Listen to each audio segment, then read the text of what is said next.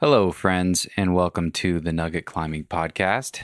This is Stephen Dimmitt, and John Long is my guest today.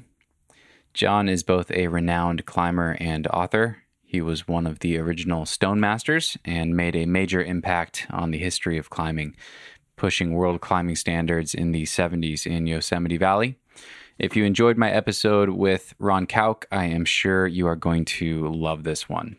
John is a professional storyteller, and he shared all sorts of great stories from his early climbing days at Tahquitz and Suicide Rock, and stories from Yosemite. We talked about what life was like at the time, and about climbing the nose in a day with Jim Bridwell and Billy West Bay, and a bunch of other great stories from the vertical realm. We also talked about humbling moments and his journey with alcoholism. And he talked about a recent article that he wrote for Climbing Online to shine a light on alcohol and drug abuse in the climbing world. He was very open and real about that in this conversation, and he had a really powerful message to share. And that article is now available. It wasn't published at the time of this conversation, but it is now, and I link to it in the show notes, of course. And we also talked about John's latest book. Icarus Syndrome is the title. It is available in hardcover to purchase on Amazon. And Icarus Syndrome is a collection of short stories about John's life. And you'll hear more about it toward the end of our conversation. If you want to pick up that book, you can find a link to it in the show notes for this episode. You can find those by visiting thenuggetclimbing.com or by clicking the link right there in your podcast app. One quick announcement before we jump into the episode. I recently published a new page on the website called Top Lists. If you're new to the podcast or relatively new and you feel overwhelmed by the backlog of episodes and don't know where to start listening, I made a page that organizes a lot of the best of episodes of the podcast by topic and category. So you can go to thenuggetclimbing.com. There's a page called Top Lists that you can navigate to at the top of the page, and you can browse each category. There's categories like history, elite performers, dark horses, people that you've probably never heard of, but those were great episodes.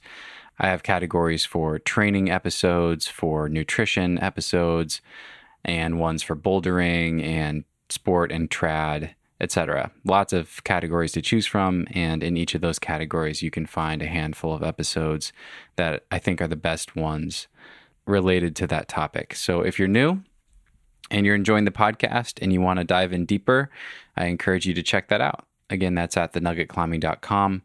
Click on the Top Lists tab at the top of the page. And that's all I got. I hope you guys enjoy this one as much as I did. And now I bring you Yosemite Stone Master, John Long. Cause, no one can do it like we do it, like we do it, like we do it. Cause no one can do it like we do it, like we do it, like we do it. Anyhow, here we are. Here we are.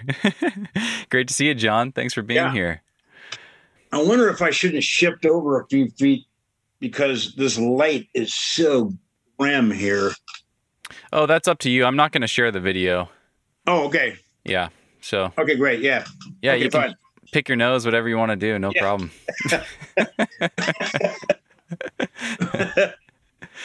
Well, John, this is really fun for me. I just talked to Ron Kauk, a month ago and just released that episode. And there were so many fun stories that came out of that. And it was such a delightful glimpse into this, kind of mythical world of Camp 4 and early Yosemite climbing. And I just loved it. The response to that episode was great. And I really am excited to dig even further into a lot of those stories with you. And I reached out to Ron, a few days ago, told him that you were going to be coming on, and we had a conversation on the phone. And he was just laughing, and he just kept popping up with these stories. Oh, ask him about this. Oh, you should ask him about this. And there's so many threads I want to pull on from that. But he kept saying Largo, Largo. Oh, you should ask Largo about this, about that. And I would just love to start with that. Where did the nickname Largo come from? How did you get that nickname?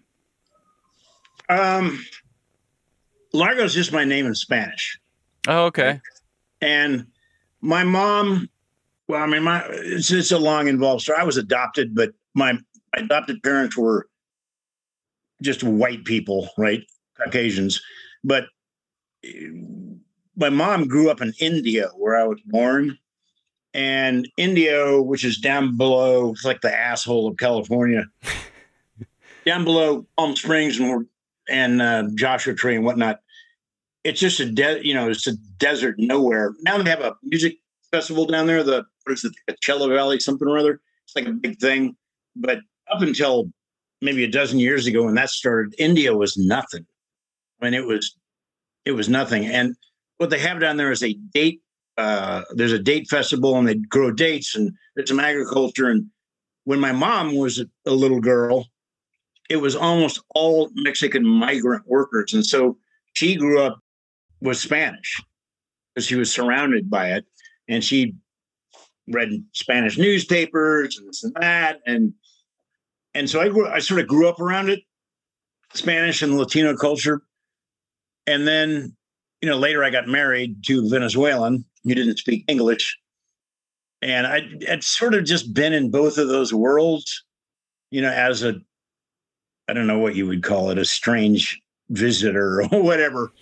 But early on, when I think I was in grade school, one of my Mexican friends, because I grew up around Mexican Americans, one of my Mexican friends started calling me Largo, and it just stuck.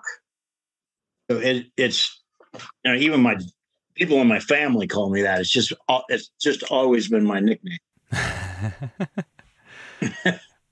That's great. That's great. So you're born in 1953?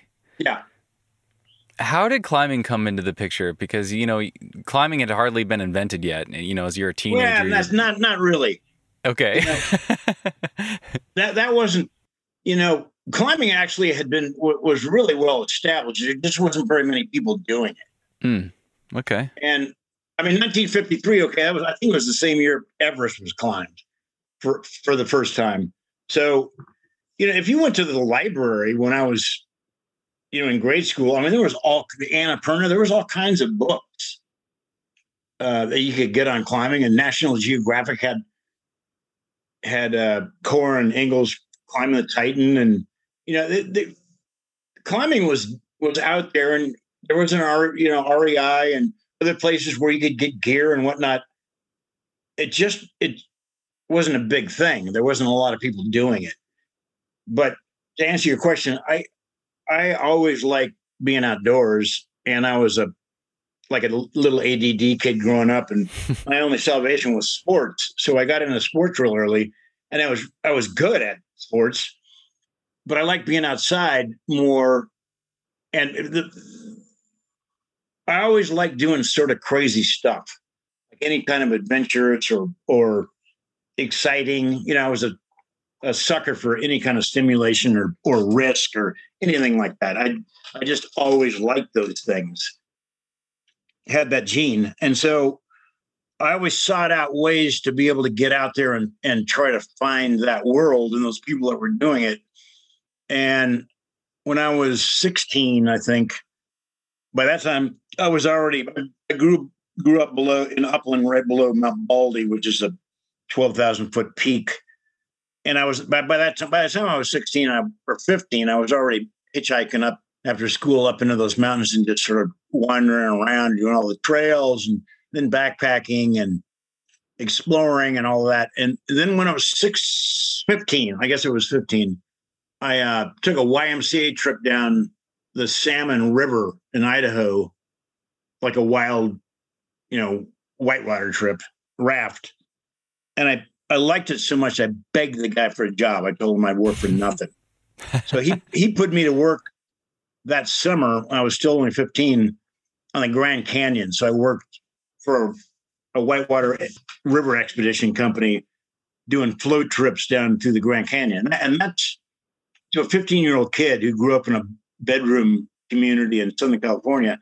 That's that's a different world. Like the magnitude and back then they didn't regulate the water as much. And the Grand Canyon was the rapids down there, it was giant. I mean, that place rumbled and roared.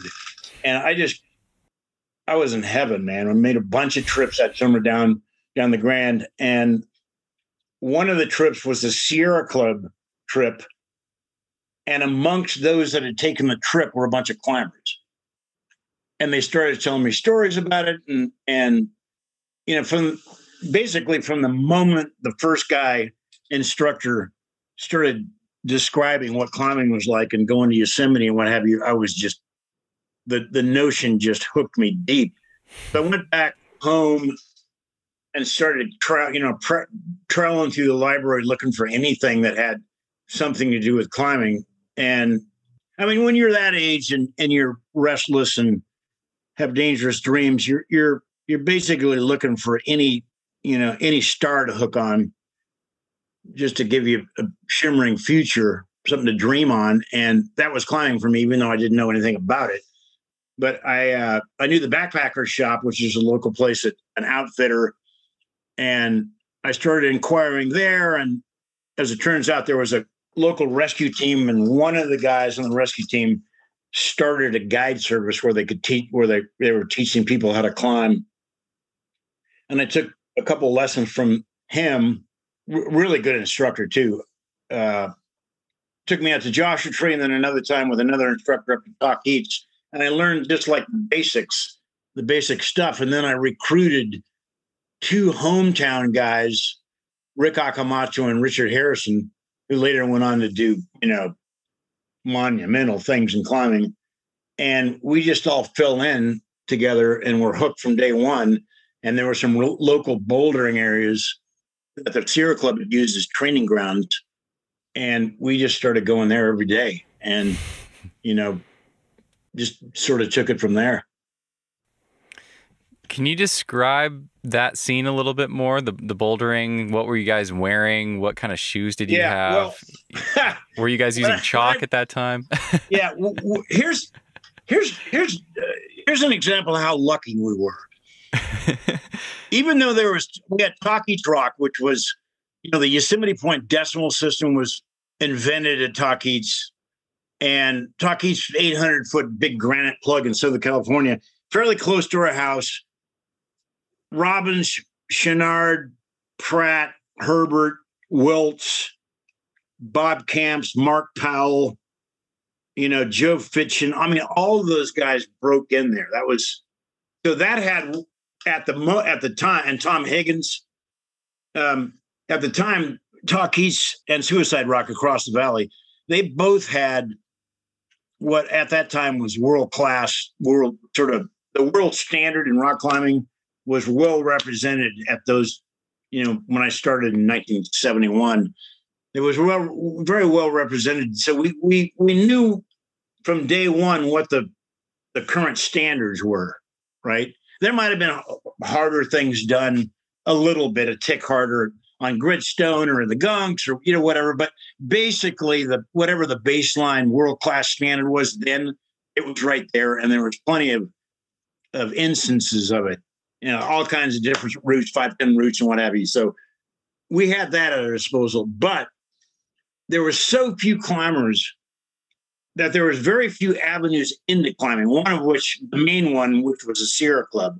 So people streamed in basically from the deep ecology movement and just sort of general outdoors people, backpackers, basically, right? Or trekkers or peak baggers or whatever, with the big clunky boots and the felt hats with all the pins in them and plumes and, knickers and all that other stuff. That was, those two worlds overlapped in a big way. So when I started, I was writing that overlap between peak baggers, backpackers, Sierra Clubbers, and people that climbed. I mean, they were basically one and the same. So when I started climbing, I had big, like cheap, well, not that cheap, but like low end mountaineering boots, big clunker lug sole boots, knickers, which I got. I had a job in a gas station, so I had a little bit of money.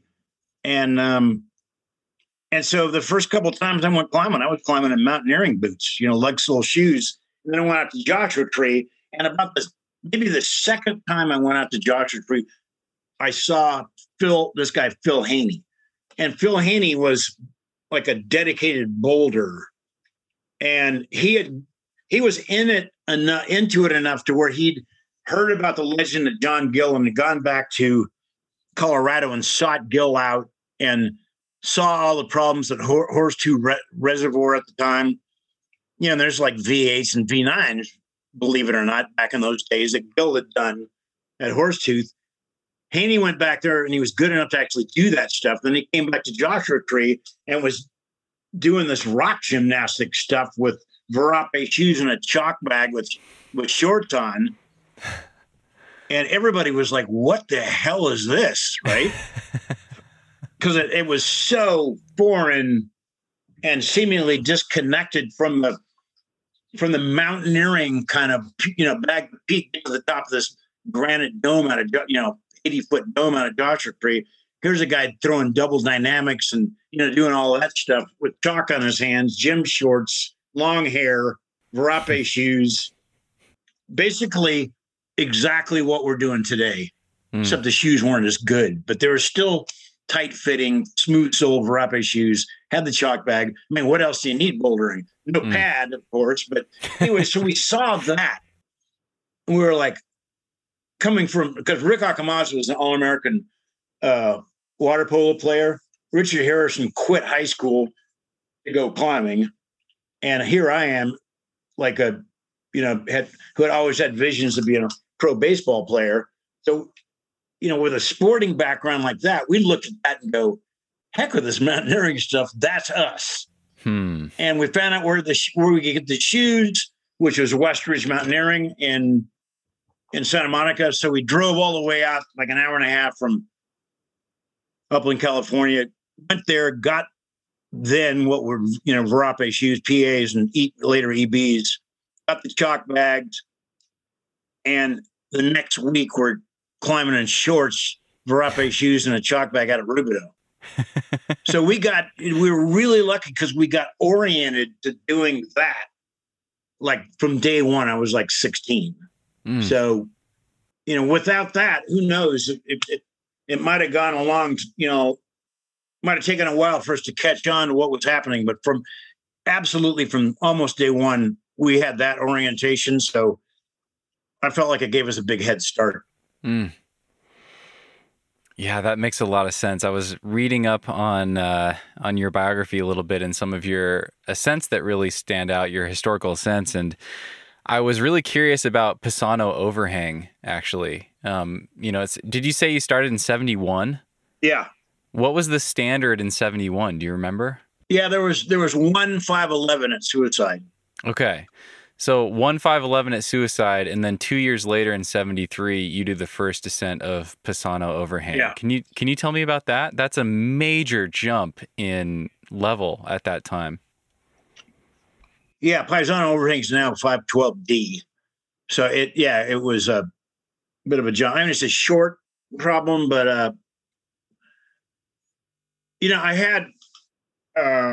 I was always big, right? I was 6'2", 205 when I was climbing all the time. And just from rote and working out and all the rest of the stuff, I managed to somewhat hang with the guys I climb with a lot, like Backer and Kauk and Bard and, all of those, Bridwell and so forth, on the thin stuff, which was absolutely horrendous for me a lot of the times because I have big fat hands and I had to figure out all kinds of different ways to compensate trying to climb with skinny guys that weighed 140 or 35 or whatever that were fiendishly strong and could get their hands and stuff. But the place where I always felt at home was like hand and fist cracks. I could just get in them, right? And off with cracks. And so I had I knew from the start, I might be able to do somewhat cutting standard stuff, thin cracks, but I was never going to change the world doing that because the physics were all wrong. But for white cracks, I recognized early, okay, I can make a splash here if I can just find the right kinds of things. And so I sort of sought that kind of stuff out for a couple of years, climbing out of Joshua Tree. And then we'd been up to, we'd made weekend trips and even weekday trips up to Suicide for 2 years. So I'd probably been up there hundreds of times by 1973.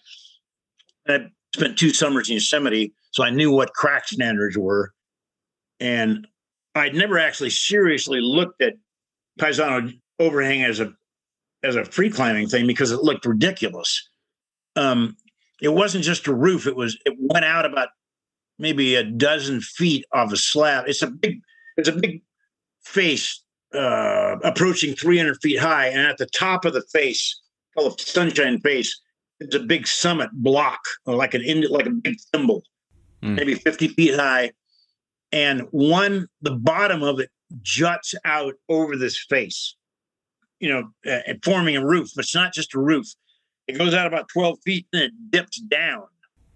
It's like a big fang kind of curving off the top of the cliff. Yeah. Yeah. It curves way down before it then proceeds out the lip. So I'd done some roof climbing at that time near Yosemite and out of Josh, but it didn't make any sense to go out upside down and then actually to be climbing downhill, like doubly upside down.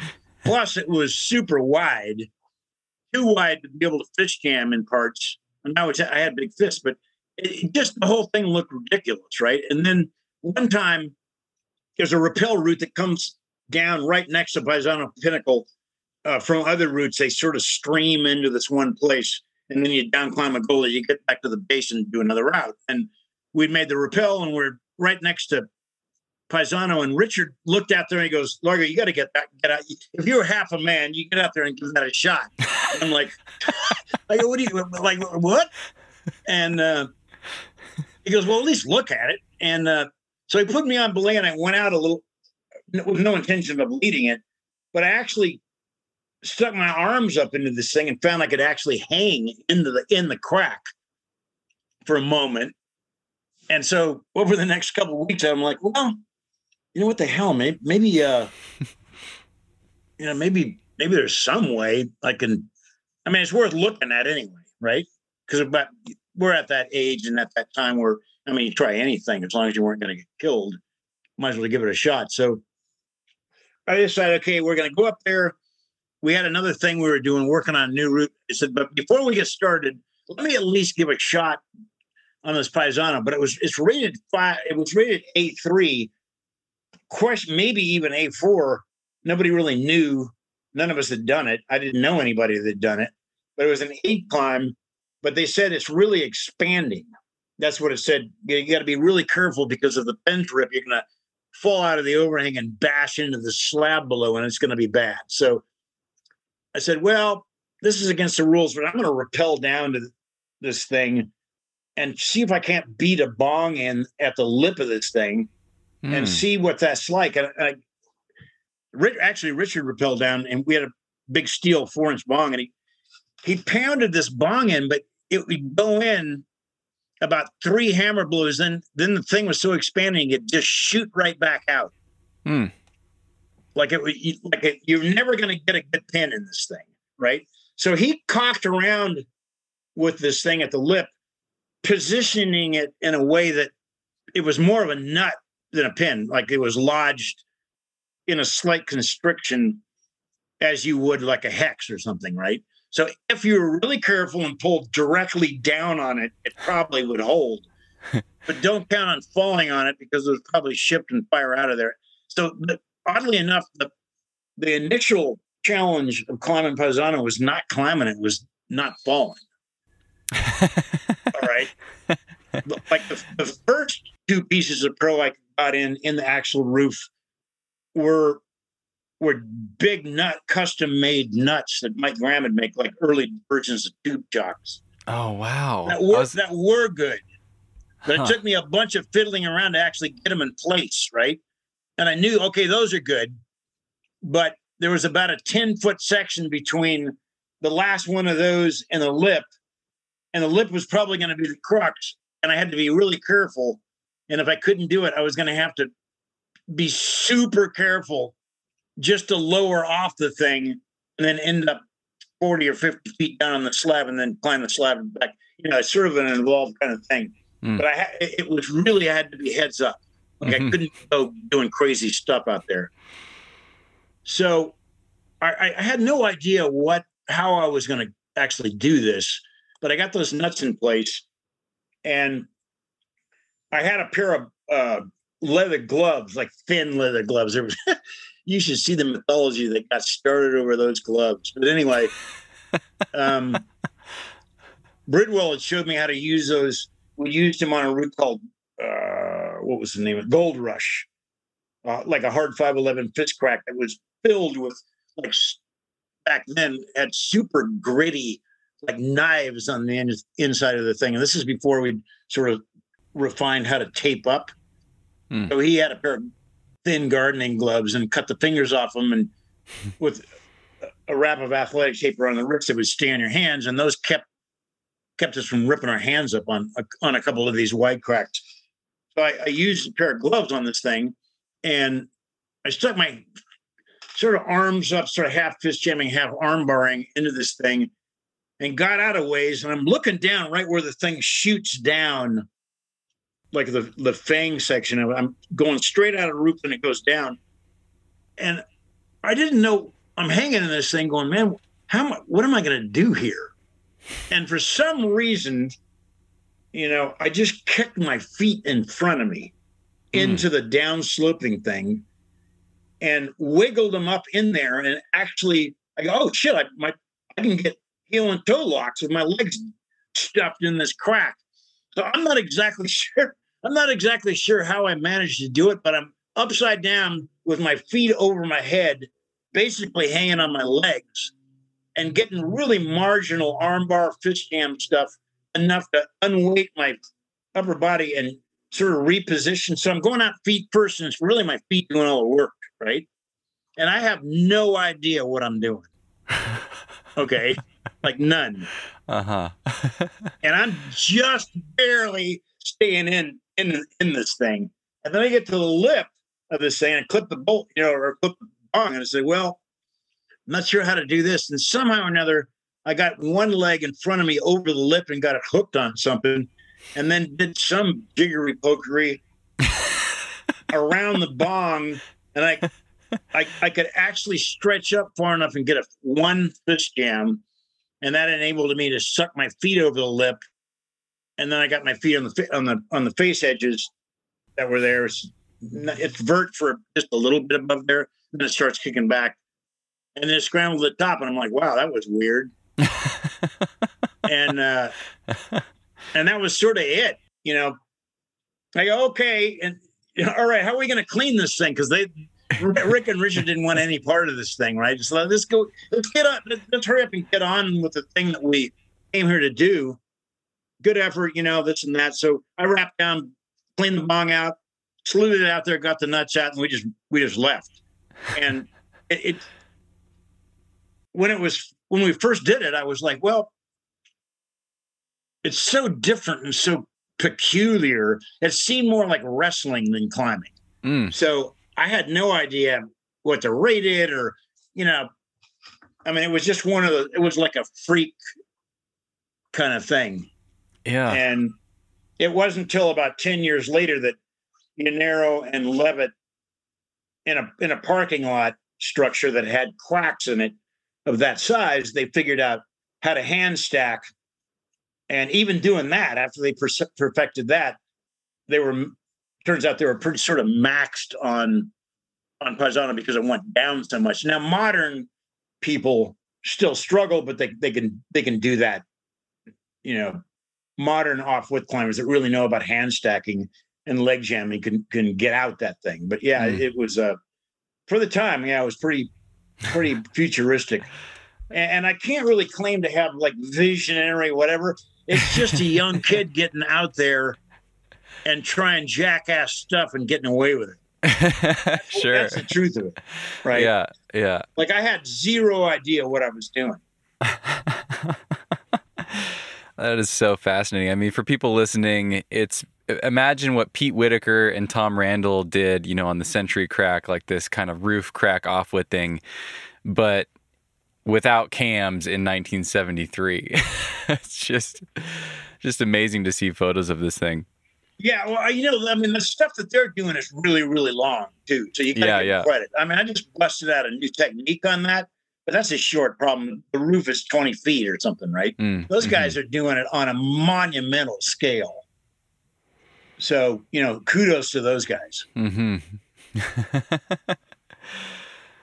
Well, that's amazing. I want to ask about one more. You pushed standards again a few years later. This is now in 1978.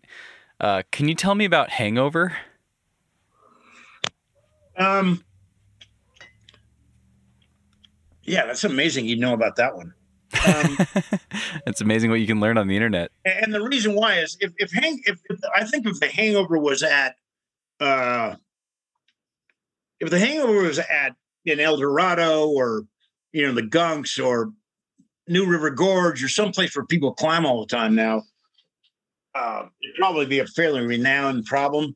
But it's at Talkeet's, and Talkeet's is an old trad route, and it's got bolt protected bolt protected routes, which would sort of qualify as sport routes, with the exception that the bolts are 30 and 25, 30 feet apart. So Talkeet's and Suicide is still really popular for budding and experienced trad climbers to go up there and do classic stuff. But those run out face routes it's a ghost town. Nobody does that stuff. Mm-hmm. So consequently, as crags that would attract people who would be interested in doing something like Hangover, Talkeet's is not one of them. And so there's just not, it's not a place where those kind of climbers go. And so that's been a sort of I think probably a well-kept secret. But by the mid 1970s, we had scoured Talkeet's and Suicide looking for any aid climb that was still left to free climb, because we had found some, Latois and the Vampire and there's a couple others there that are amongst the best 4 and 5 pitch free climbs in the United States. I mean, they're like you got the Vampire, you got what's that one in El Dorado? A Naked Edge. I mean, those two routes were done somewhere around the same time, and those were like quintessential. Okay, here's where the future is, right? And so Talkeet's has got those kind of things, but as usual, as we you keep picking over the same crag looking for aid climb to free climb. The pickets got slimmer and slimmer until all that was left were things that were like, nobody's doing that, right? And one of those was the Hangover, which was another pretty short problem. You have to climb a couple pitches up to get to it, and then there's maybe a 30 or 40 foot little 5-pin section corner stemming thing. Sort of weird, not good protection, but it goes up to a prow, like a prow that sticks out with a sharp edge in the middle of it. And it shoots out at about 120 degrees and goes up for maybe 20 feet, 15 or 20 feet. And that was going to be the crux of it. And there's a real incipient like rope crack that Robbins had nailed. I don't know how he did it. Hooking and, like a state of the art back in the 60s. I have no idea how this guy got up this thing on aid, but he did, because there's hardly any crack there. But there were holes on this thing. And at that time, we were really into doing dynamic climbing. And we're looking for anything. See, the problem with dynamic climbing back then was anything that had dynamic climbing on it would require, or was going to be generally speaking, was going to be on a face. And with the ground up ethic, there was no way to protect that kind of stuff. That's why nobody did any sport climbing, because you couldn't protect it ground up, right? Otherwise, we would have been doing it. And that was the case for that thing. So I broke the rules again and put a bolt in up there. There was a horizontal crack, and I welded like a Lost Arrow in, and then about a body length above that, I put a bolt in, figuring, well, at least I can go up and boulder on this. At this point, we're just looking for anything new to do at Talk Eats. So put the bolt in, said, well, I'm going to try to boulder up this arete. But you had to sort of traverse into it. And the first time I went there, we only got I got the horizontal in, I got the bolt in, and then we bagged it. Then I went back again with Mike Waugh and learned from that. I got pretty close, but I couldn't do it after we probably tried it half a dozen times. But I had some idea in my mind. I said, I think we're probably not doing this right, but I think there's probably some way, because I had this big parkour kind of move, sideways, weird barn door thing to get over to an arete where you had to do a huge dynamic and then some really hard static moves out of the top of the thing. And it was just a really hard, it's like a hard bouldering sequence to put together. And at that time, I had very limited experience of bouldering on a rope like that, right? So I wasn't sure how to project anything like that. I never really, very rarely actually worked on anything. We could just do it or we didn't, And so I really wanted to try to actually get this thing. So I went back again with Mari Gingrey and did it, but I wasn't satisfied because he had to do a big sideways move, and I thought maybe I'd like come on the rope a little bit. It had limited my swing, and it didn't feel totally clean to me. So I went back a third time or fourth time and got it. No, I think I have this wrong. I think what happened was I went up there after Mike Waugh, I went up there with a bunch of other guys, and we got it. I got it. But that was what it was. Yeah. I didn't feel like I did it totally clean. So I went back with Mari and then got it. So, and that was later, by 25 years later, some really good gym climbers went down there and, over a couple of weekends and couldn't do it and said it was 513C or something. That was amazing. That was another one that was, who knows how accurate any of these ratings really are. Sure. Still just incredible. Yeah. I mean, if you're I was climbing 300 days a year and I was 20 something and fit and working out. I mean, you're going to do that stuff if the situation's right. I'm sure, but really good climbers now would go out there and do it right off. I want to look more into it. I'm curious if it's getting repeated more. Do you happen to know?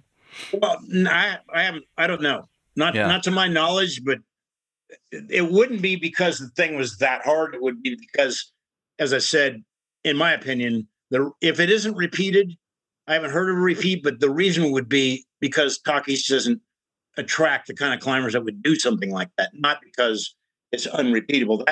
That idea is absurd in today's world. People are climbing 2 grades harder than that easily. So I'm not under the delusion that thing is anywhere remotely beyond what most gym climbers could probably do right now. It was just at the time, under those circumstances, with so little experience of doing anything like that. That was what, now people are doing that all day long in a gym. Right. So, but then I was like unheard of. Right. Exactly. So anyway. It's just amazing. Well, I would love to ask you more about Yosemite and dig into some of that. So, you're really known as a Yosemite pioneer and one of the stone masters. And it's easy in hindsight for me to kind of romanticize this time and this group of people and imagine you guys all sitting around Camp 4, knowing that you're the stone masters and knowing that you're pioneers and that you're, pushing the sport forward. But I'd love to hear what it was like. How did you fall in with that group that we now think of as the Stone Masters?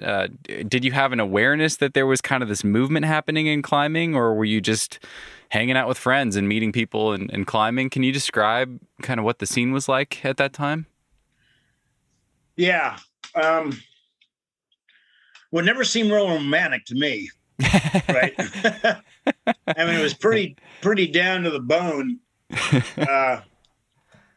I mean, sure. It had a romantic thing, but romanticizing anything is a distortion. And living in Camp 4 and getting up on the big rocks and, bivouacking and hiking, and that's never going to really change. Okay. I think it's a mistake to think that, I mean, gravity's the same. Yosemite isn't all that much different, even though, it's when you get off the ground, it's not that much different. It's more populated on El Cap, but you go to any of the other formations, you're going to have them pretty much yourself, right? You can climb on Watkins, you can climb on Quarter Dome, you can go up to, other than the regular route and Half Dome, you're not going to find anybody on any of those routes. Ribbon Falls, Elephant Rock.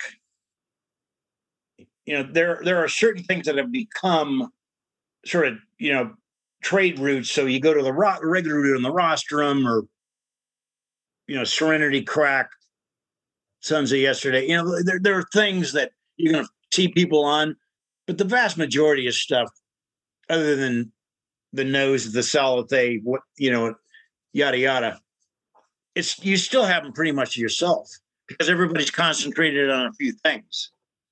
So, your Yosemite experience is not that different now than it was. What people are doing is different because everybody's so much better. But yes, there was a sense of something unique going on. And yes, there was a sense that it was all ours. And the reason was that Robbins, Chenard, Pratt, Fra, all those guys, they were basically a generation and a half ahead of us. So there was a gap between the end of their generation and when we started, where they basically they've been up there. A lot of those guys have been going there since the early to mid 50s. And by the late 60s, like the last great thing that generation did was in 1968 when Robbins made the first solo ascent of El Cap, or not of El Cap, but he made the second ascent of the Muir Wall, and he did it solo. And that was sort of the last statement. He went back and did Tissac, I think it was 69, was it? So that probably was actually, I stand correct, that was probably the last. And then he went back into the Prow.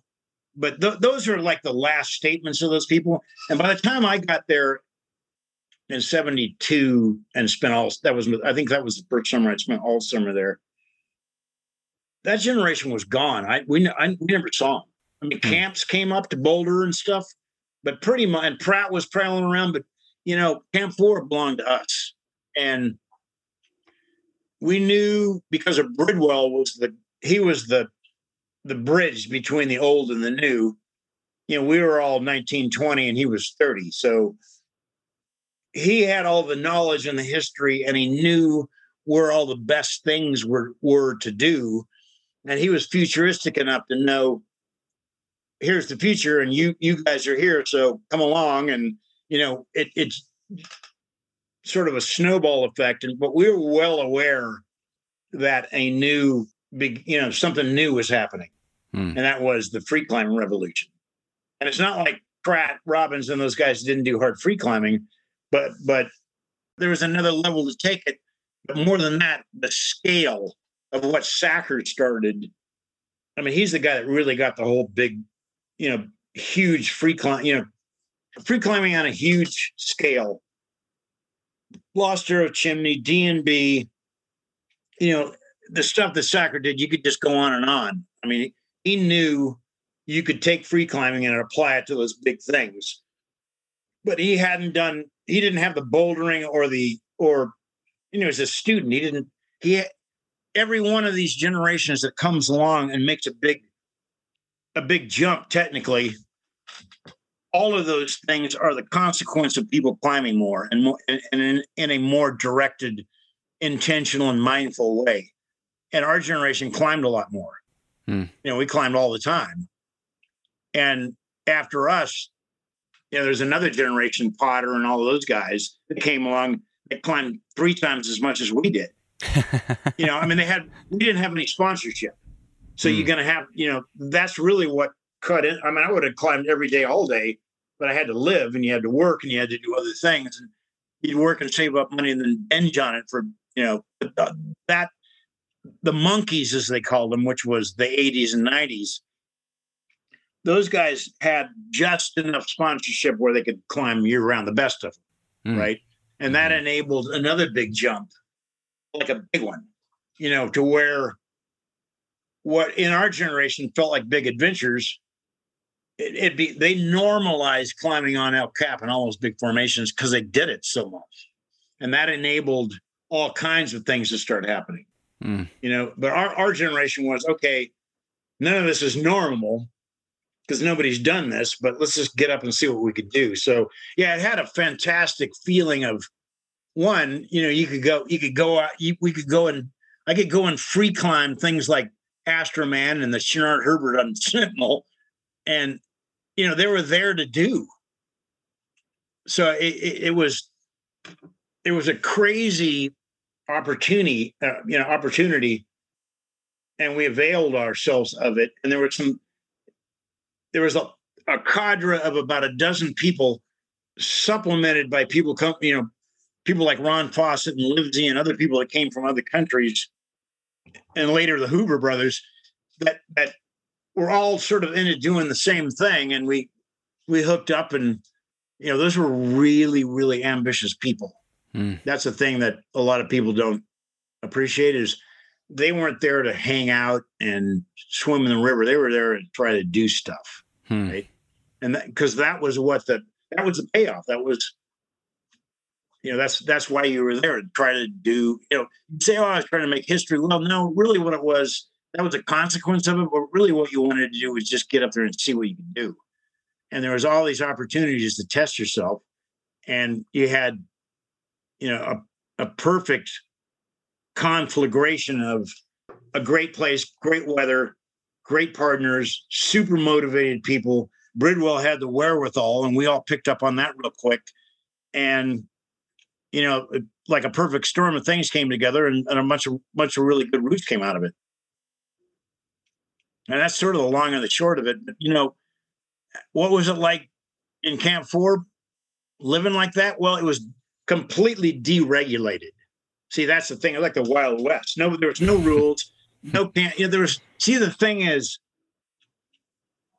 you got to remember this, and not to be cynical, but Oldmeyer, I think it was Robert Oldmeyer. He was once president of was it NBC or ABC Sports, and later the News, one of those news stations. And he said, the answer to all your questions is money, right? And in Camp 4, they didn't even charge you to stay there. In other words, there was no money to be had out of Camp 4. Ergo, there was no reason for a ranger to ever go there because you couldn't get anything, right? And why go over there just to enforce, marijuana laws or whatever? I mean, there wasn't any reason to regulate the place because there was no money to be gotten out of it. And the Park Service hadn't come, well, I should say probably the crowds hadn't gotten to the point to where they had to regulate it for everybody's sake. And as soon as that starts, and there's fees, and there's a kiosk, and there's somebody taking numbers, and this is, for a while, this was before that. And so it really was like a Babylon of rogues. The drawback was climbing it took a while for climbing to get integrated with females and, other people, right? And so it did have the drawback of being a boys' club, and that can get boring after a while. Sure. It's like, a fraternity's all great if all you want to do is get drunk and fuck around, but sometimes you need a little bit wider audience, and now that it's not a boys' club and there's a lot more diversity in climbing, I think it's way better than it was, actually. It's certainly richer. There's just a lot, there's just a lot more involved. It's a rich milieu now, but back then it was a white male sort of, club. Yeah. Yeah, that makes sense. This touches on something that I talked about with Ron. For a lot of people in my generation, a lot of us that are looking back at the history of Yosemite and early climbing, one of our biggest reference points that we have to go off of is the movie Valley Uprising. And it was interesting talking to Ron and, his perspective. He's like, they painted the time and the scene and guys like Bridwell just as this kind of free party scene. And, Bridwell's up on the nose doing acid all the time and stuff like that. And he's like, it wasn't really like that. It was a lot more. Yeah, it was much more low key. And this is actually something that Ron encouraged me to ask you about. I would love to just have you describe Jim Bridwell, if you could. I'd love to hear more about him. Well, Bridwell, I mean, look, if you're doing that, I thought Valley Uprising was fine, and I have nothing but respect for the people that made it. But the thing is, if you're doing a documentary, you have to go to outlying, incendiary, spectacular, over the top moments to try to frame the thing in an entertaining way. But that wasn't what was happening. I mean, there was some of that was going on, but mainly, Bridwell was a serious dude, man. He was there. That was his mission in life, to do big new rock climbs on a giant Titanic scale. And he was all in on that. Right. What he did in his downtime, or once in a while, probably once he took acid and went climbing or whatever. That wasn't the day to day at all. He was down there. If he wasn't on something, he was scoping something with a telescope and, getting the gear together. I mean, this guy was on a mission, man. And it lasted until it couldn't last, till his body couldn't take it anymore. And he was the sort of the avatar of, okay, this is what a pro climber in the future is going to look like. But for the moment, this is it. It's Bridwell, right? You focus, you train, you're disciplined, and you get on. It's like a heavyweight, or it's like a boxer who takes on all opponent, doesn't duck stuff, right? Not in it for just to try to see how much money he can make. The whole concept, which Bridwell got from Robbins, was you wanted to be the badass guy, right? And you wanted to do the most badass stuff. And the only way to establish that was to prove it, like get out there and do it. And that's what Bridwell instilled in all of us. If you want to be a Yosemite climber, if you want to be a badass, you got to prove it every day. Wow. Get out there and get on it, right? And then the standards were such that was much more of a psychological thing than a physical thing, even though there was a physical aspect, of course, because people would climb at the top, then low end 512. But on that gear at that time, with no training, we had youth, fitness and whatnot, and some experience, but not like now. Right, we're cross training and gyms and all the rest of it. So you made up for that by pushing the psychological envelope, which meant you on-sighted stuff. You started from the ground. There was no rehearsing, and you had to push the adventure part of it. And I don't think that's really been pushed any further than it was back then. Certainly, the technical stuff has gotten, has gone over the moon. Right. But as far as just getting out there and getting scared and dealing with it, that's some of the stuff that those people did in the 60s was pretty wild, man. Yeah. With not a lot of experience and on some really crappy gear. In hindsight. Imagine climbing any of that stuff with no cams now. Just a rack of pins and those clunky boots and no harnesses, swami belts.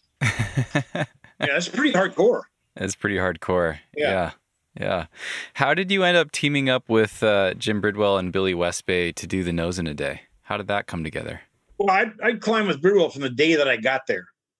Because when I got there the first summer, there was only a handful of people in camp, and I just walked up to him and I got introduced to him. And he goes, what do you want to do? Right. I go, oh, well, there was a heroic guy from Suicide. It was a generation ahead of us who did the first 511 down there called Valhalla, pretty legendary route. And we were always measuring ourselves against him, Bud Couch. And I'd heard Bud Couch had gone to Yosemite and tried the left side of Reed Pinnacle and couldn't do it. It was 510 off with crack. And I go, I want to do the left side of Reed's. That was like the first day in Yosemite. We'll both get your shit, right? So I packed a bag. We hitchhiked down there and did it. I go, okay, now I got to leg up on couch. I'm good. And plus, Bridwell's my buddy. The next day, he goes, I got a new route. Let's go. And we went over and did 1096 crack, and then it just went on and on from there, right? So I've been climbing with him. He was like a father figure to me, and also a great friend. And we went on and did all kinds of crazy shit. I rappelled on Angel Falls. I went on an expedition to Borneo with him.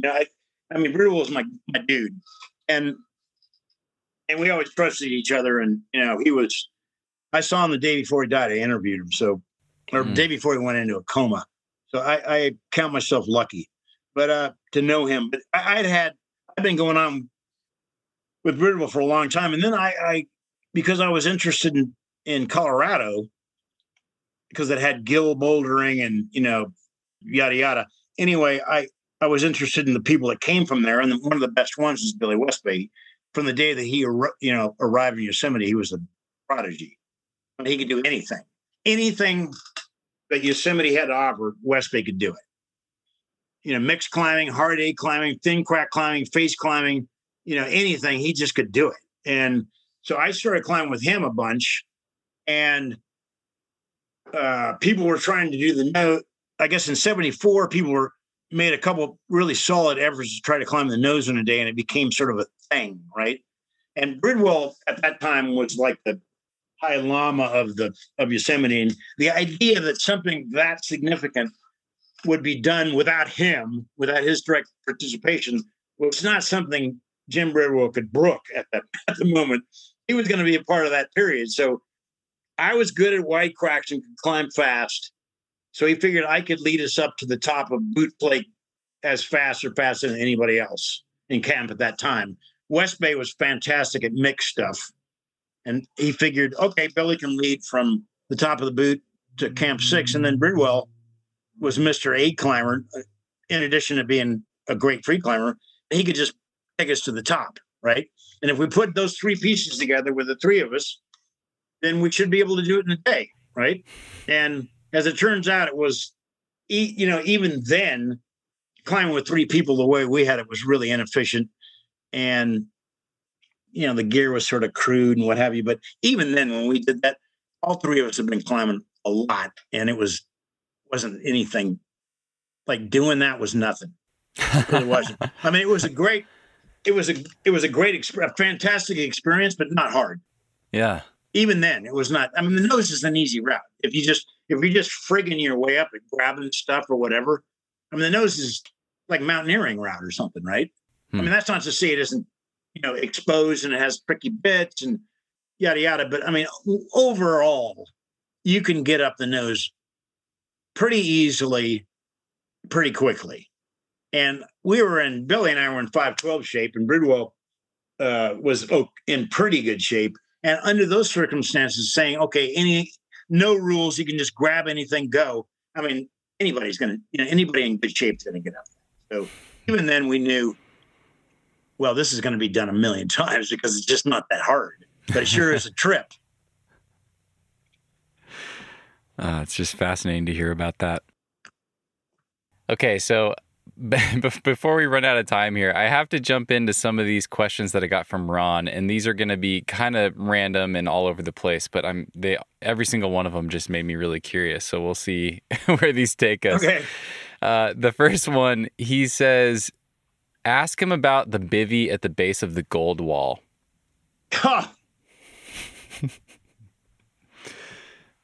Damn, he would remember that. So at that time, I've become sort of a quasi leader of the Stonemasters, and so I'm continually looking for new things to do. Right? And I looked up at the gold wall, which is on Ribbon Falls. I go, I think we can free climb this. So I get the two best climbers I know and two of my closest friends, Backer and Kaup. I go, we're going for it. Get your shit. So we get I go, I think, forget about bivouacking. I know it's a grade 5, but we're good enough. We can do this thing in a day. He goes, how do you know that? I go, I don't know that, but I figure we can. So let's hike up to the base, bivouac there, because it's a pretty good tromp to get up there. Okay. And we'll bivouac there and then just started early in the morning and just try to free climb this thing. So we get up there and everything is good. Then we start, go to sleep. We have pads and, these summer sleeping bags. And I don't know how to describe this, but other than, you hear reading the Bible about the locust, right? Or that kind of thing, where just the locusts come from the sky and just like devour the countryside. What happened was silverfish, okay, like a cloud of silverfish descended from hell. And I've never had anything like this. It's like we're enveloped in silverfish, like up your nose, in your ears. Like the only way to get out of it was to pull the drawstring on your sleeping bag completely closed and hold it with your fist. Meanwhile, you're sweating like pork inside your sleeping bag and you can't breathe. So you'd have to open the hole, and it's too dark to run, and we have no headlamps, right? Because you're up on a hillside and there's trees and cliffs, and you're stuck basically. And we're stuck in the silverfish. I don't know what, miasma or something, right? And cloud, and it just went on and on and on. And then finally they left, but it like I'd never experienced anything like it. It was the craziest thing in the world. It was like death through silverfish. You know what silverfish are, right? Those bugs. little silvery bugs. Yeah. They're creepy looking, man. Meanwhile, Kalkenbacker is cussing at me. It's all my fault. And this, and not only that, we couldn't free climb it. Plus, they'd never even climbed a wall before. And like Kalk is one of this, he has to lead an aid pitch. He's like, how do I tie this off? He's got a tie-off loop, and he just loops it over the piton. It doesn't girth hitch it or anything. I'm just like, well, that's not how you, and 2 years later, he's doing new routes on our cap, but not then. But we get up towards the top, and we run out of water, and it's August or something, and it's got a massively long hike off. And then it's my fault again, and it was. And by the time we got down to staggered back to the valley floor, I was so parched. I hadn't taken off my Swami-Bill or my chalk bag or anything. I was so parched, I marched straight into the Merced River. Okay, I just marched right into it. I swear the thing's dropped an inch by the amount that I drank, man. It was just, amazing. We didn't get heat stroke. But anyway, that's another one of those crazy ass Yosemite things. That's amazing. I hadn't thought of that since it happened. I tried not to. Oh, that is amazing. He thought you might have thrown your shoes off of the gold wall on the descent. Does that ring any bells? No, I can't remember. Okay. Okay, that was fantastic. I'm just going to keep going through his list here. Yeah. So he wanted me to ask you about I would love to hear about the cafeteria. Could you describe the cafeteria and what that dynamic was like? It sounds like that was a major hangout spot for you guys. Could you describe the cafeteria, and then did you have any confrontations with the security guards? Well, I stayed out of trouble in Yosemite for the simple reason that my cousin, oddly enough, was the chief backcountry ranger. So I couldn't get any, I couldn't get in trouble up there because I didn't want to embarrass them. And so I had to keep myself pretty low key.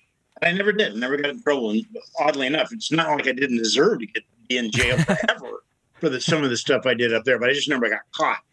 But never did any scarping. I never once when I was up there did any of that stuff. But the cafeteria Camp 4 was pretty spread out. And even though you'd see guys around, you weren't at each other's picnic table all the time. You usually climbing all day, and then you could go back and you'd eat and then do nothing. I'd read or something and then just go to sleep and then we'll repeat. And the cafeteria, everybody got up early because of the birds would just wake you up. You'd eat something, then you go over to the cafeteria because nobody could afford to eat there. You could drink coffee. Okay. And that was the time that you could see the other guys and get the scuttlebutt on what was happening, who was doing what was it like, and it was sort of a debriefing thing of all the hardcore people that were climbing Yosemite at that time. They'd all be in one corner of the cafeteria talking about what was happening, and that was how, there's no internet, there's no social media, that was how we communicated and kept abreast with the day-to-day in Yosemite. And that was the place where that happened. So it served a really practical function. And then everybody would get lit on coffee and then bam, just go off and do whatever you were doing. Gotcha. Oh man, I wish I could go back in time and just be a fly on the wall there in the cafeteria and just listen to all that. Well, the thing is, it's not really different. Yeah. Okay. It's still young people, wishing upon a star and talking to each other about it. And that basic human dynamic isn't going to change. Yeah, that makes sense. Okay. Can you tell me about the Bob Locke Memorial Route on Mount Watkins? Whoa. Yeah, that was a handful. That was the last big Yosemite project I did. I'd gone to Yosemite I was enchanted by the unknown and the tradition of the place and the magnitude and just the beauty of it and the climbing and the freedom and all of that stuff. But basically the thrill of it to me was the fact that I had all these new experiences, right? There were things I could never have imagined that happened there. But by that time we got on the Bob Locke thing, I'd been up there, I think 8 or 9 years and had climbed all those formations a bunch. Like nowadays it's the focus is pre-climb El Cap, right? In my day, the idea was to climb all the formations and try to do as many new things as you can, spread across all, just variety. So I tried to climb Watkins a couple times, twice, I think. Once with Westby and another time with somebody else. And both times, the Bob Locke Memorial Buttress is on the south face of Mount Watkins. It's a giant formation that's way back in the Tenaya Canyon, which is at the end of the valley. You have to hike for a couple miles back there and then do a big approach. And there's a half dome size, actually bigger formation of white granite right there, Mount Watkins. Never gotten super popular because it's just you have to really work to get to it. Boy, what a formation! Really steep. Anyway, I twice tried to do it, and both times we did that approach, got to the base, and it was so hot because that thing is legendary for the heat. It radiates heat. And one of the classic stories of all time with the Pratt story about the first ascent of Mount Watkins, he, Chenard, and Warren Harding just about died up there in the heat, right? So we went up. First time I climbed a big wall with 4 people. It was Will Schmidt, Kim Smits, Kalk, and myself. We went up there, pumped stuff all the way up there, fixed a pitch, and then that night it started raining, and I'm talking torrential, like the Nile coming down those corners, right? I've never seen anything like it. And it was August. I just have no idea how much rain could possibly, the sky could produce that much at that time of the year. We almost got washed off this ledge. I mean, it was epic. Oh, man. And the next day, it was still sort of cloudy, so we bailed. Waited a week, and we went back, and it was perfect weather, for that time of the year. And we started up this giant new route. Bridwell had scoped from a helicopter during a rescue on Half Dome, had the pilot swing by and and buzz up and down the face when he could scope out this new route. And it was going to have a bunch of free climbing, he thought. So, Calc and I went along. And so we get about two days up this thing. It's really terrific. And then the heat comes. And I mean, I don't know how it didn't kill us. Because we didn't have enough water, and heat stroke can kill you. Mm-hmm. We're just right out on this exposed white thing. And when we got to 2 days later, we got to the top of this thing. Calc looked like his face looked like a tomato. Oh, like he was so burned up.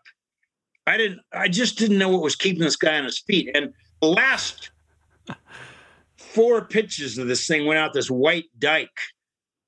Well, there was 2 pitches out the white dike, and then there were 2 more pitches to the top. And the white dike was all free, and the top was mostly free. And so Calc and I took over lead, and we swapped leads and got us to the top of this thing. And I looked at Ron at the top of this thing, and he looked. I didn't even know. I didn't know what was keeping him on his feet. His face was so red, and I felt just completely depleted. And we managed to straggle over there's a creek there. And again, I just crawled into the thing and just didn't get out for 20 minutes. It was freezing cold. But that's another one. And after that, I was just like, I was never Joe Bigwall guy, 8 climber, but I'd done a bunch of them by that time, simply because you always are going to do 2 or 3 of them a year. And if you're there 8 years, you end up doing 35 or something or other, And it was great. It was a great experience, but I knew, especially with 3 other guys like that, Smits, Calc, and Bridwell, we're getting up it somehow, right? Okay. And there wasn't anything really new. And I knew it.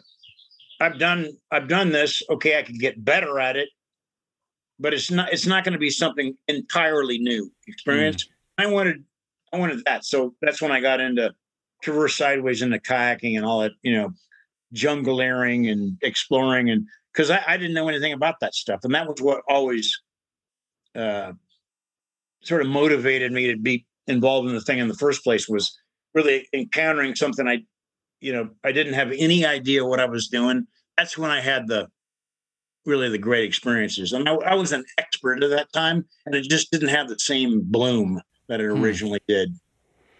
I would love to hear more about that. Did you completely set climbing aside for a chunk of time?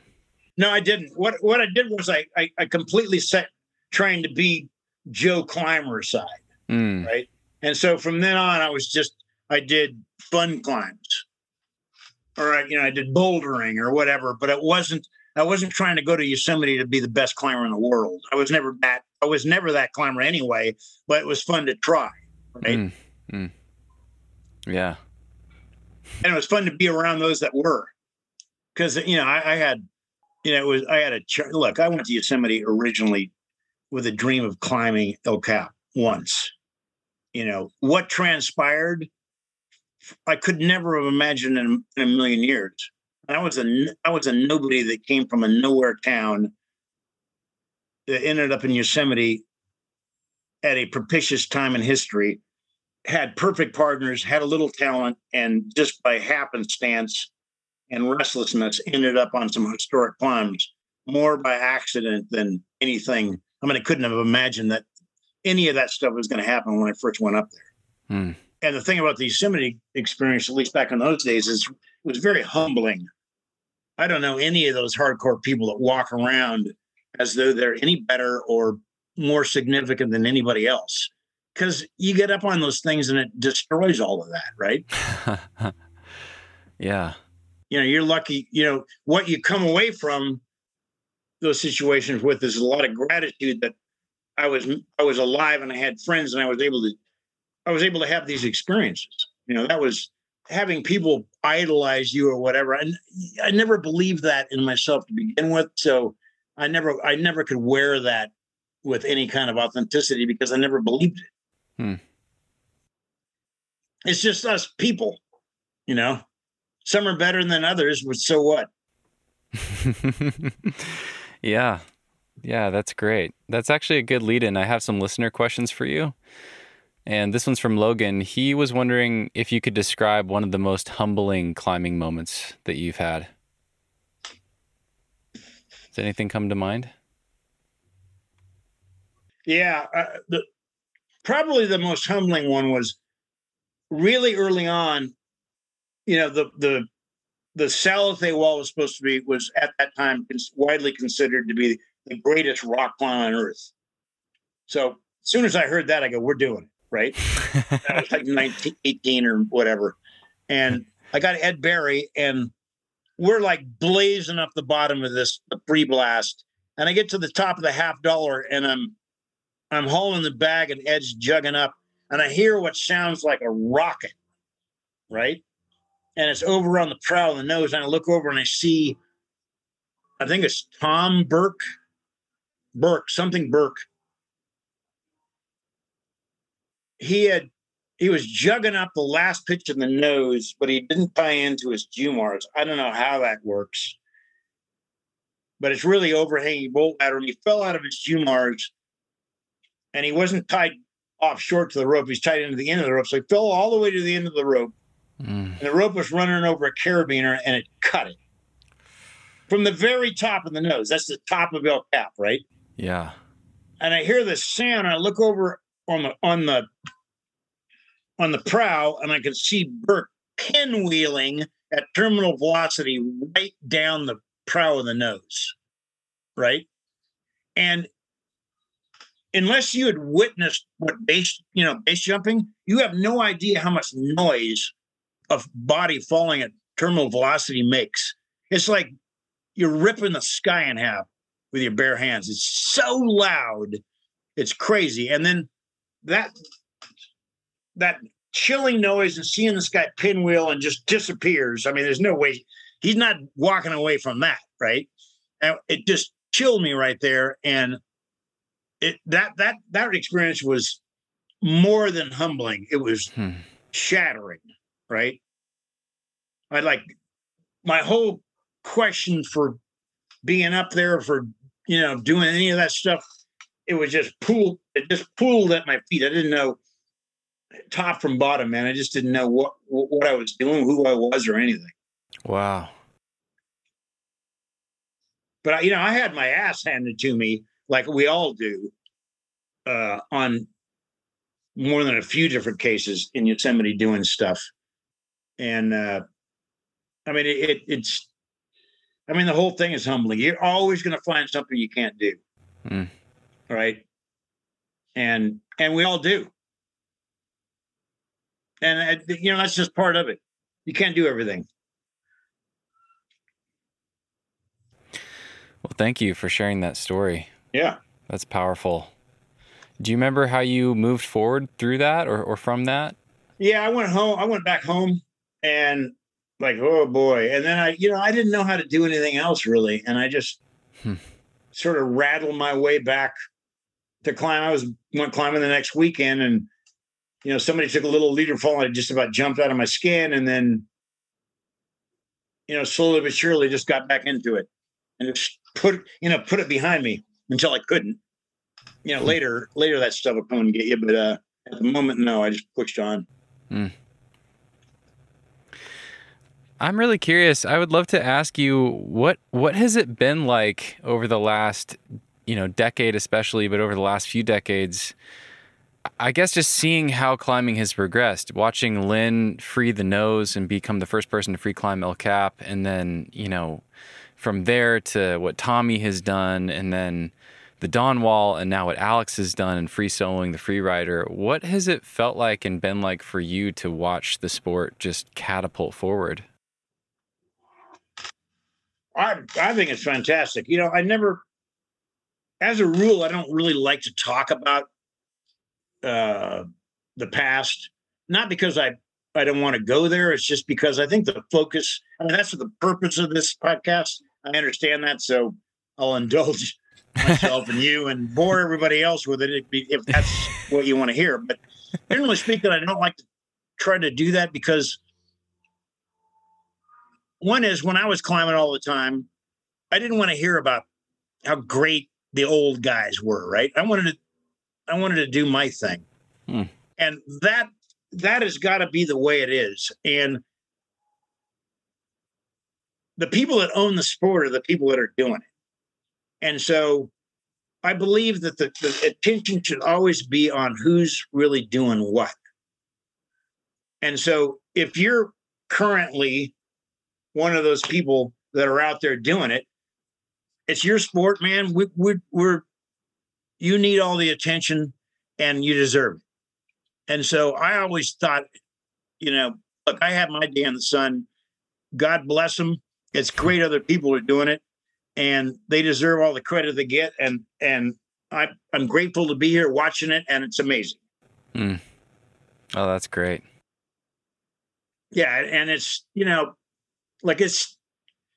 it's all the same people, man. It's all the same people that are motivated in much the same way. Okay, yeah, there's gigantic personal differences in race and background and creed and ethnicity and gender and what have you. But you get on, old man gravity does not discriminate. And once you get up there, it's just us, right? You and the rock. And that's the great leveler. And, that's the thing that we'll always have in common. And so on that level, I understand, it's just, we're all doing the same thing. In some fundamental way. And I'm just glad people are doing it, and it's amazing to watch.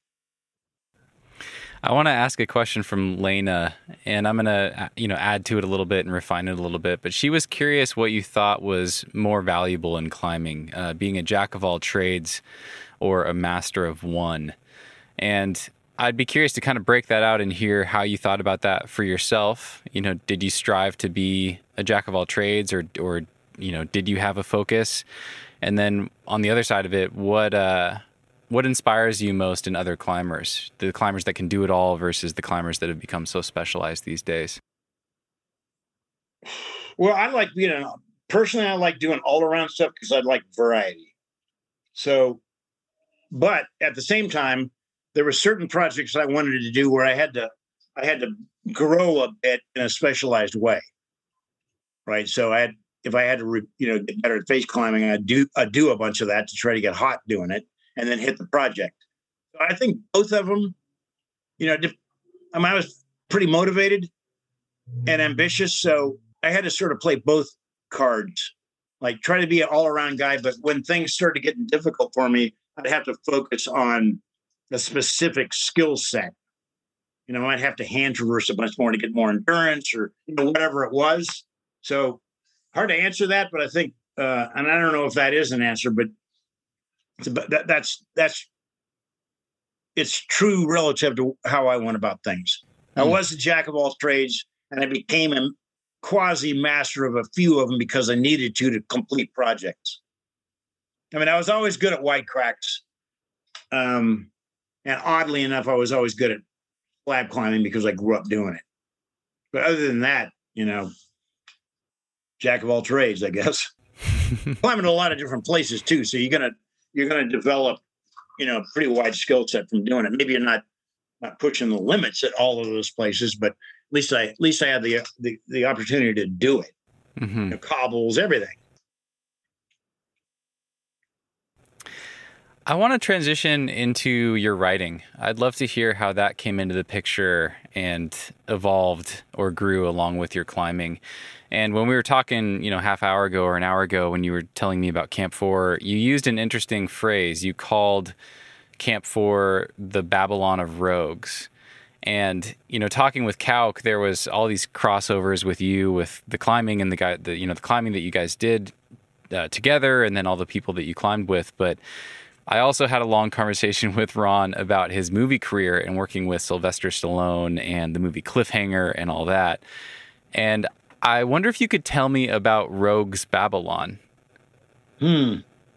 As I understand it, that was a novella that you wrote that ended up being the basis for the movie Cliffhanger. Yeah, that was really fun to learn about that. Yeah, I mean, the truth be known, I was always much more of a writer than a climber.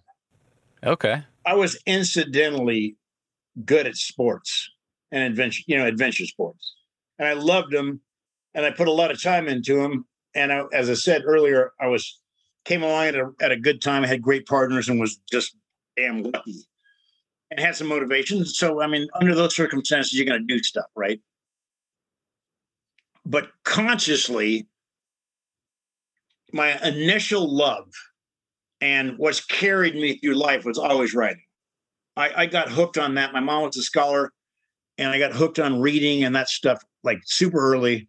And I just started doing that naturally, like somebody that comes across a piano and just starts playing it, right? I mean, I just started writing stories from the start, and then went to school and grad school. And, I did the whole sort of junket, the basic training for being a writer. And then, we're doing little pieces, and then for magazine pieces, and then later for books. And then, the problem with Hollywood and I was I never liked screenwriting. I never liked it. I never liked the form. I never felt like it was a natural form to me. And so I always felt like I was sort of faking it. I mean, I wrote a bunch of shitty TV shows and what have you, but it was always a money-making thing for me because I was married and had a girl in med school. And yeah, I mean, you have to do, any writer's going to generally have to do some just commercial mercantile work that enables me and others to do the stuff you really want to do, which is probably not going to be too profitable, but you probably make your reputation on that stuff, right? And that's what I did. I've written a bunch of how-to books and all of that stuff, and that's all that. I mean, there's two things. One is I wanted to try to give something back to the climbing world in the form of maybe keeping people from getting killed. So I did all those anchor books. And then at the same time, I had to have an income stream, and that helped in that regard. And Hollywood made a bunch of, I made a bunch of money working on that too. But it was never I'm not a Hollywood person. I'm just not. Mm-hmm. And I don't put myself above it. It's just, I'm just not a bro in that way. Right. and I never fit that. I'm not sophisticated enough, if that's what it is. And it just never meant enough to me to really get in there. And the other thing is, script writing never felt like a natural form to me. I'm a narrative writer. I'm not a journalist. I'm just basically a narrative storyteller. And I've always been that. That's always been my first love. And that's what I've pursued, the whole time, is trying to, I was a slow learner, had a really slow learning curve. I had to get over a lot of immaturity and a lot of just bullshit to try to get to where I could do what I was meant to do. And I'm approaching that now. I think the last book I had, Icarus Syndrome, is getting close to it. So, I'm glad I've stuck with it. It's given me a life, and, it's been an amazing journey. But Rogue's Babylon, movies are going to need ideas and stories that get translated into films. And I've been pretty good at doing that, just not screenwriting. So Rogue's Babylon was another unpublished, story. But, the truth is that what ended up on the screen was actually the combination of a bunch of different people's stuff. Okay. Michael France had it, did a take on it. Jeff Long, who's another one of the great, he's a terrific writer. He did a take before I did on it, and then got accused of copying him, which later on we realized wasn't true for either one of us. We all just, I mean, it was the plane wreck that happened that was based on a plane had crashed in Yosemite and it was full of weed and coke. Mm-hmm. And that was a historic thing. And it was quite natural that something that explosive and newsworthy, that more than a few people were going to try to take a crack at writing a story about that. Jeff and I both did. And parts of what we did, plus Michael France, ended up in Cliffhanger. Okay.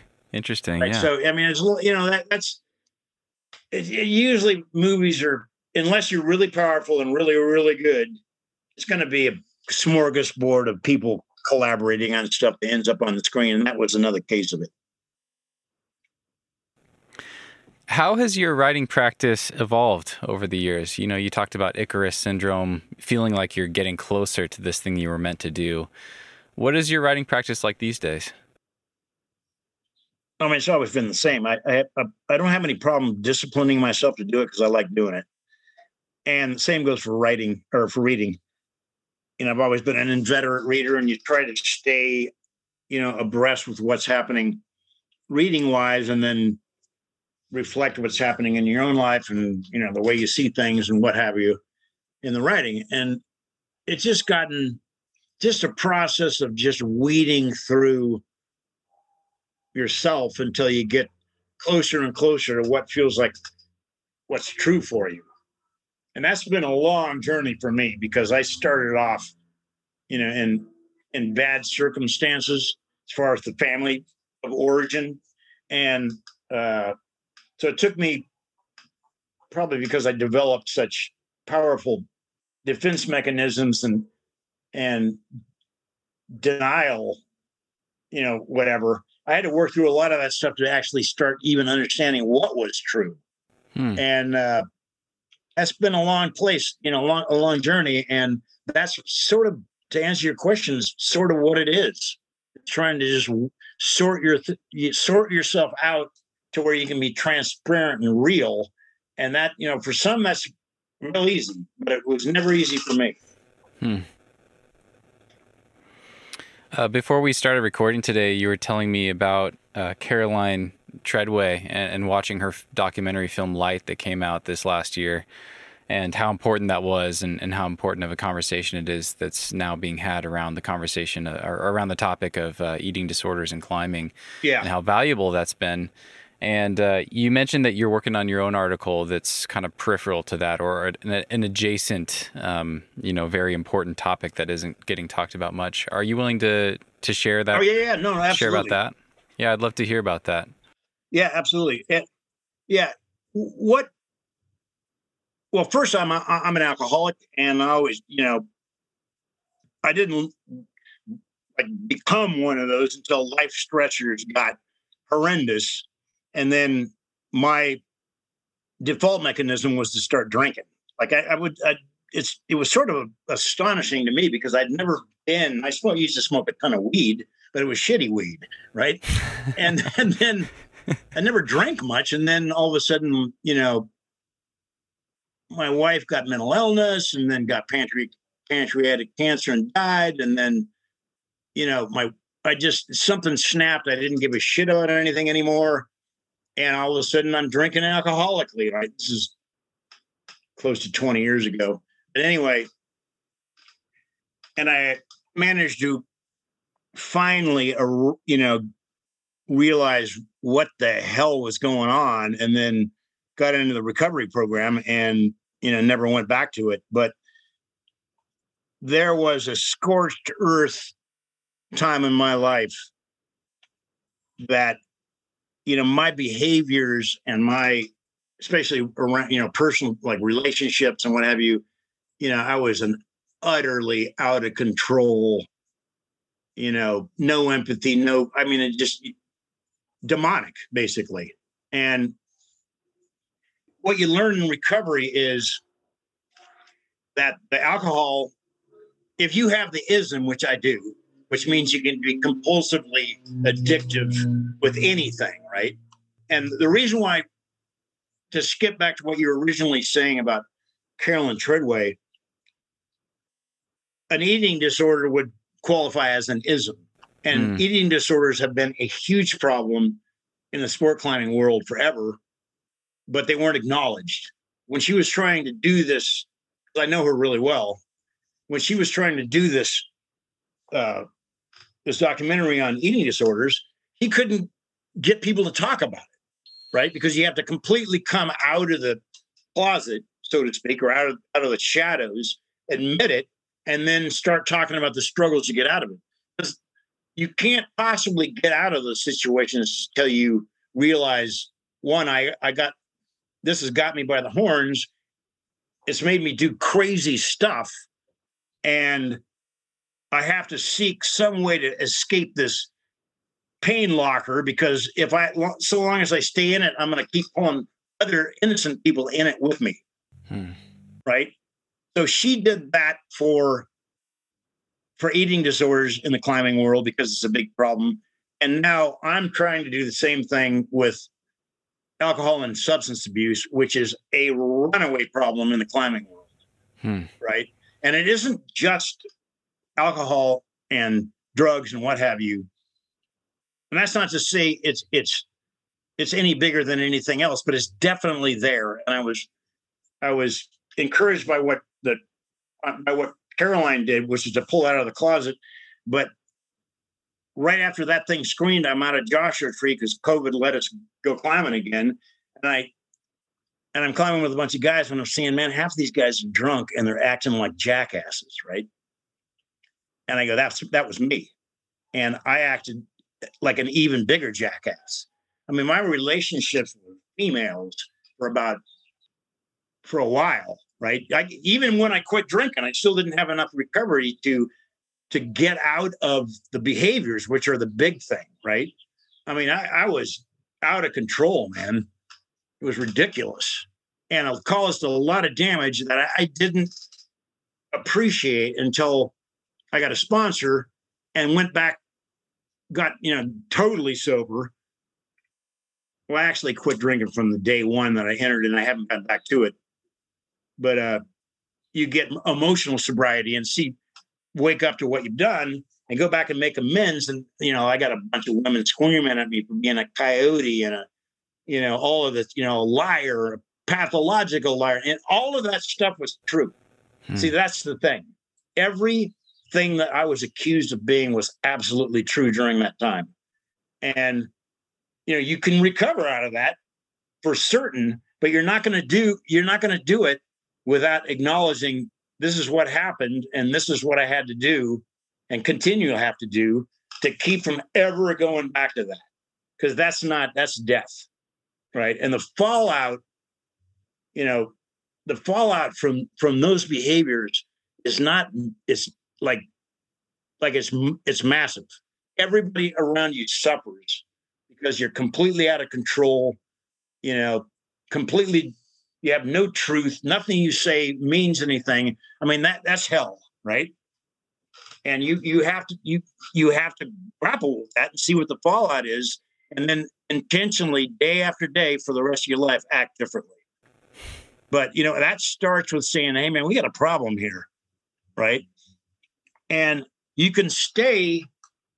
I mean, people are going to yell and scream at you about having been that way, and you can stay in maudlin guilt, but that still makes it about you.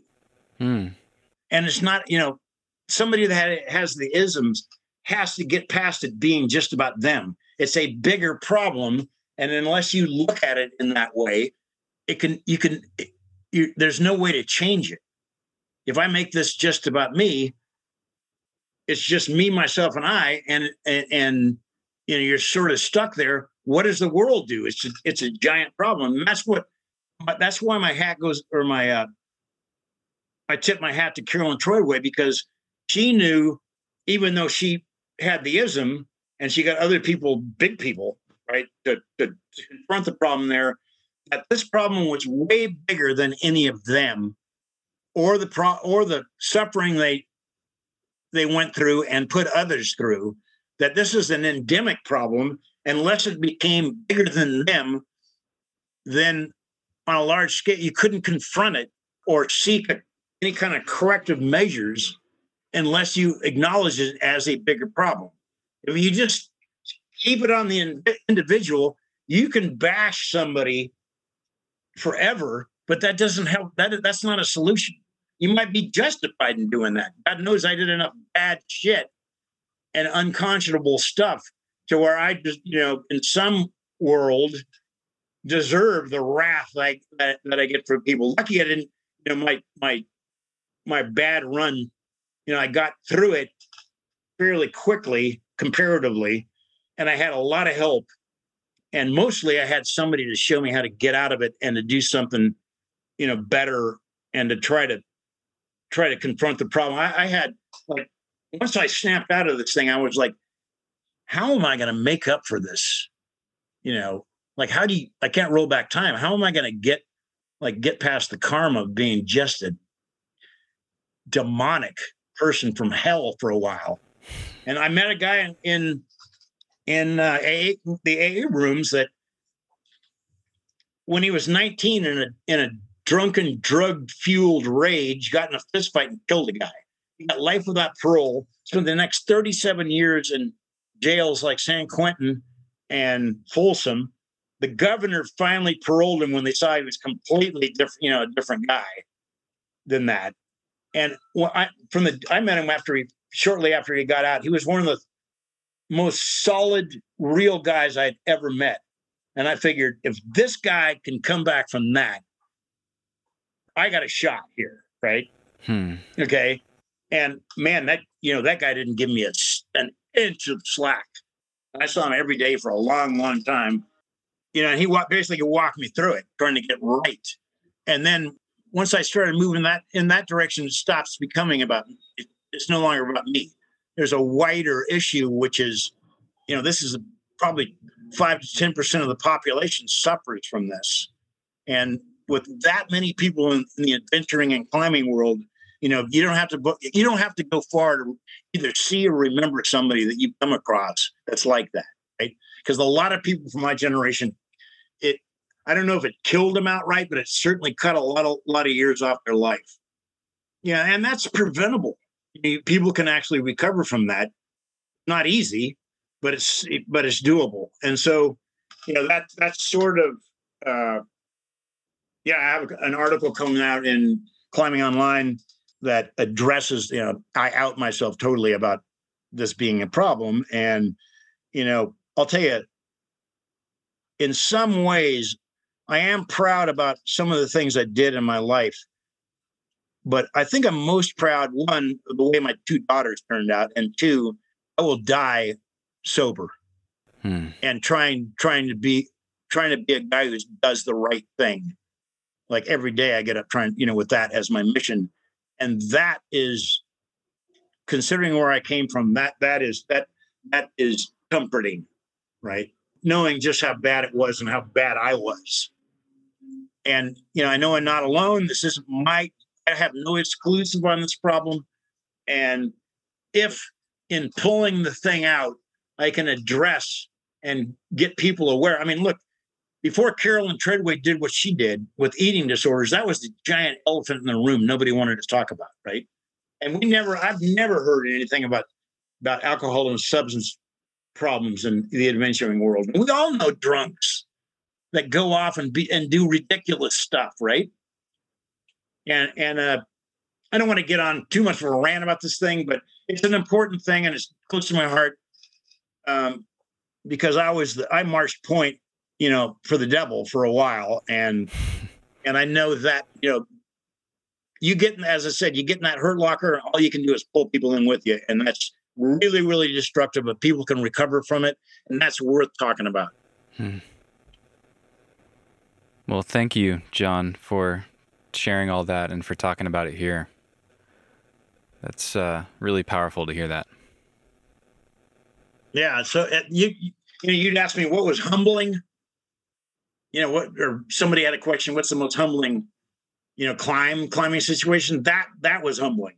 That took that whole going through that whole thing and continuing to work with it that'll humanize you, if nothing will, or you die. So those are the choices. I chose to live, but in the process, the big Largo thing and that just went right out the window, man.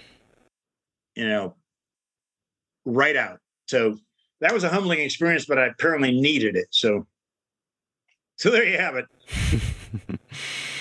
Well, I think that article will be released by the time this comes out, so I will be sure to share that for people, so they can read your story. Okay, great. John, I'd love to ask you about Icarus Syndrome. I'd love to ask you about your most recent book, where the ideas came from, what it is. It's a collection of short stories. Can you tell us a little bit about that book and how that project came together? Well, Icarus Syndrome started, I always had stories going, right? I'm always working on something. And I had, over the last, 3 years, I'd written a bunch of stories. Maybe 25% of them were adventure related, but most of them didn't have anything to do with adventure. And I had this collection of them, and then COVID hit, and I had one contract to do a book, and I got through that fairly quickly because I couldn't do anything. I'm in LA, and it was hellish here, right? During COVID. People, like, the hospitals were overrun, and it was awful here. Probably in terms of numbers, I think it was one of the worst places going, LA County. And, now it's one of the best because of the great vaccination campaign they've run. They had it going through. They opened Dodger Stadium up. You had to drive through, man. You hang your arm out, you jab it, and you just get out. Move along. They were running 40,000 people through there a day. You keep doing that for a couple of months. Yeah. That's incredible. Somebody figured out something, right? And they had the forum open, and now it's like, I think it's approaching 70% of people have at least one shot. So, wow. We might be able to level, get herd immunity, at least for this area. Who knows? I don't know. But anyway, we were really locked down here. And so I had this collection of stories, and a first round on a literary, memoir kind of stories, which is what these were. You're only getting started. If you're approaching a thing as art, you have, basically a line drawing. Now, once you have a first draft, that's where the real work comes in. And that is, great stories are made through the revision. It's all revising and polishing. And it might only change the story 5%, but that's how stories get great. And I had all the time in the world. I got another somebody was really interested in publishing the thing. And I've done 50-something books now, so it's not hard to get a publishing deal. And D'Angelo, which does terrific projects, and they have a world-class editorial staff. I got hooked up with their senior editor there.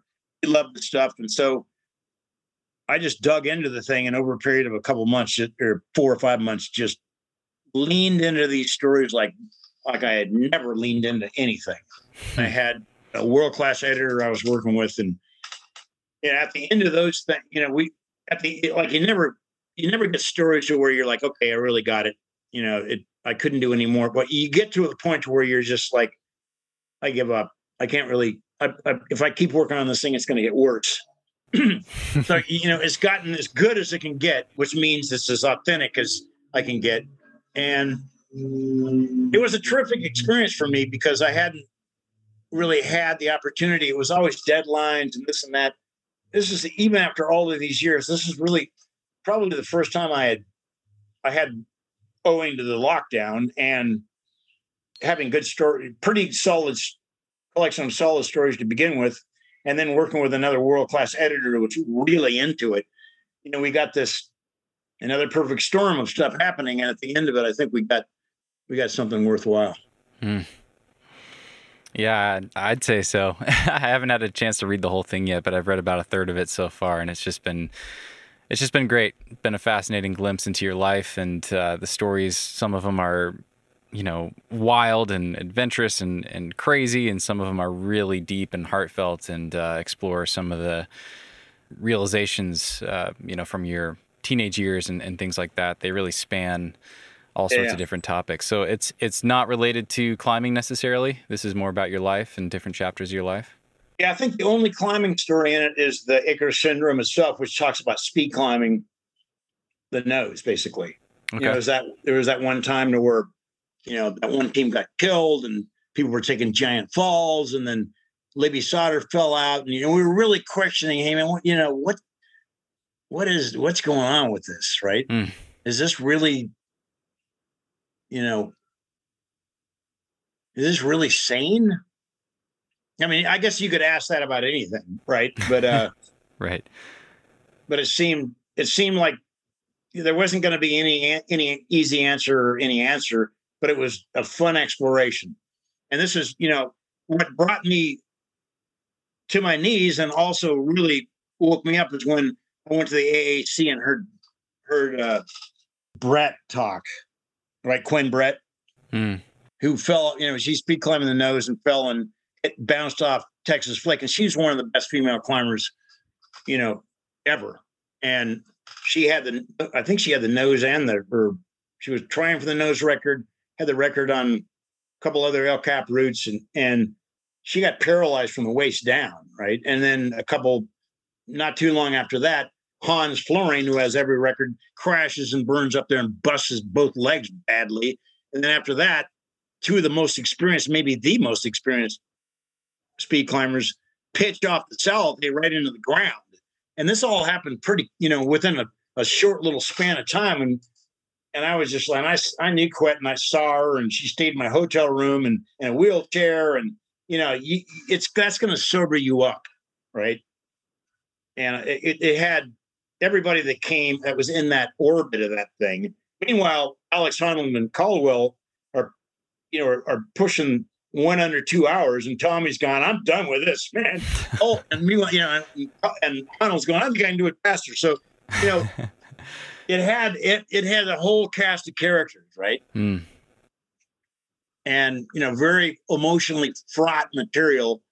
But that's, I think, the only climbing story that's in there. Yeah. Yeah. Well, I think anyone that listens to this podcast, I mean, so much of what I am interested in hearing about and sharing are just the human stories. And I think that really comes through your book. So I think people will really get a kick out of it. So Icarus Syndrome is available on hardcover right now. You can get it on Amazon. Is it going to be coming out on Kindle? I know you talked about reading the audiobook as well. Yeah, my girlfriend's a voiceover artist, so she's got a studio and the whole thing. So just by default, I ended up doing a lot of voiceover work, working in TV or in production. So, and I've done a lot of readings and what have you. So I feel confident I'm going to be able to do a pretty good job of reading it, but I just have to get on with it, you know, to do it. So, you know, there's always something else. And that's a pretty time consuming thing because it's 65,000 pages, or 65,000 words. And that takes a while, right? Right.